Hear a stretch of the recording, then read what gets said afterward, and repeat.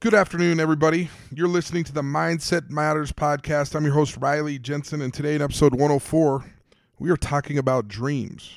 Are you a dreamer? Do you want to be a dreamer? Were you once a dreamer? This episode is for you.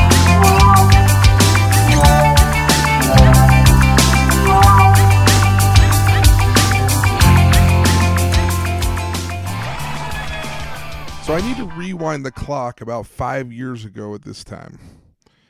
I was working for a high-level and Fortune 500 company, and I was working really hard, and I really felt like I was super disciplined at the time. And there are a lot of things that I had going for me at that time about 5 years ago. And, I was doing CrossFit every day. I was making good decisions on eating. My work ethic was off the charts. I was working hard, not necessarily smart all the time, but I was working very hard. Physically, I feel like I was doing well. I think that mentally I was doing well, and I was certainly doing well temporally as I was making very, very good money for this company. And at this time, about 5 years ago, I called my friend, and we were talking about his work, and we were talking about my work, and we're getting into some of the details of it. And he said almost immediately into our conversation, he said, "It's time for you to quit that job." And I was like, "Excuse me?" And he goes, "Yeah, it's time to quit." And I immediately went into defense mode.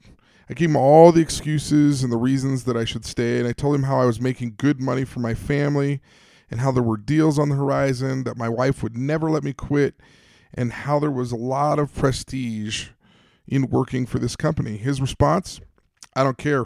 You need to quit. It's time to start doing what you were born to do." I was really hesitant, but something inside of me knew that he was right. Something inside of me knew that I needed to do exactly what he was saying. For the next month, I couldn't sleep. I was uneasy. I most certainly had not told my wife about the feeling inside. I was tossing, I was turning, I was thinking about it all the time, and I could feel anxiety building up in my chest a little bit. See, the problem with my thoughts or my dream was that it would require me going back to school at the age of 40. It would require me going back and taking the GRE test that I was a little bit scared of because of math. I don't know why I feared math. I've always done pretty well in math. And I couldn't imagine presenting that to my wife and her going for that. I mean, what person in their right mind would go for that? And then the miracle conversation happened. I came home from work about a month later, and my wife basically had the same conversation with me that my friend had had.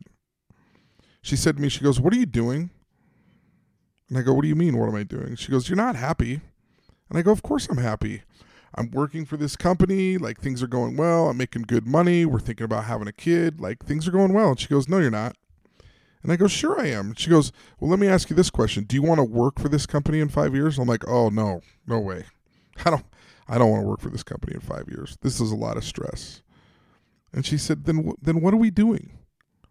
What are we going to do? Are we going to bounce around from bad sales job to bad sales job for the rest of your life? And by the way, I'm not ripping on sales jobs. It just seemed like the sales jobs that I had been in were not fantastic. And I said, "Well, I don't know." And she goes, "Well, what is it that you've wanted to do?" And I go, "To be honest with you, I've been talking for 15 years about being a sports psychologist. And I always thought that I would do it. I always thought that I could do it. And I just haven't done it." And she goes, "What's stopping you?" And I go, "Well, I don't know. I don't know. What is stopping me?" And she goes, "I'll tell you what, I'll make a deal." She goes, "I've got a good 5 or 6 years in me. I like my career. I'm not having trouble working. Why don't you figure out what it is that you need to do, what tests you need to do, everything that you need to do to get into school. And if you get into school, quit your job and go back to school and get a degree in sports psychology." Can you believe that? First of all, what an awesome wife, right? But second of all, my wife had just given me permission to chase my dreams. Do you know how liberating that is? Do you know how good it feels to feel like someone is on your team? Within a few months, I had taken the necessary steps. I had studied and taken the GRE test that I'd feared. And by the way, special thank you to Ken Rasband, who helped me with the math portion of that test, to study for the math portion of that test. And I was accepted to the university of my choice. It seemed like I was on the ride of my life. And then, not long after getting accepted into school, it seemed like people started breaking out the haterade and drinking it right in front of me. I could hear the whispers. Did Riley really quit this job to go back to school? How irresponsible is Riley? Who's paying for his school? Some people said it right to my face. Man, I wish I had a sugar mama like that so I could just quit and go back to school. Some people were hurtful. Some people just kind of made me smile. And depending on the comment, it hurt or it didn't hurt. And then I noticed about a year into school, it felt like the momentum shifted. People started being really positive with me. Man, I wish I had the guts to do what you're doing. And my response was, you do. You do have the guts. And some people expressed support, some people expressed admiration, and others commended me for all the hard work that I was putting in and that they really felt like I was a good example to them. Isn't that interesting? It felt great. I really feel like the momentum shifted because I did. There are definitely people who are sewers and drains, but for the most part, I really believe that people are fountains. People want to support you. People want to cheer you on. Their support and kind words and encouragement really helped me. In fact, it still helps me. Please know that I'm not sharing this story with you to brag or to be cocky. My intention in sharing this story with you guys is to inspire. I did, and I was able to accomplish a really difficult career change at the age of 40, and I'm loving it. Am I still scared? Heck yes, I am. Am I fearful? Every day. You can bet on it. But the tools and the lessons that I've learned in the last 5 years, I would trade with no one. In fact, I use all these tools I share with you on a daily basis in my own life and for my own career. To be honest with you, sometimes I feel that this podcast is more for me than it is for you. At the end of the day, it's about facing fears, about our dreams, and acknowledging those fears and chasing our dreams anyway. Isn't it? When I think about the path that I'm on, there is one thought that keeps resonating with me. I know that if I could time travel and that if I could go back and talk to 18-year-old Riley, that 18-year-old Riley would be really proud of me. In fact, I think you'd be giving me high fives about my career path and my decisions. And 18-year-old Riley thought he was going to be an attorney and living in a completely different neighborhood with a different standard for happiness. So here's my challenge to you today in hopes that you will chase your dreams. These are things that I believe have really helped me in chasing this career path that I'm on, in chasing this dream. Number 1, belly laugh each day. Get a degree in humor while you chase your dreams.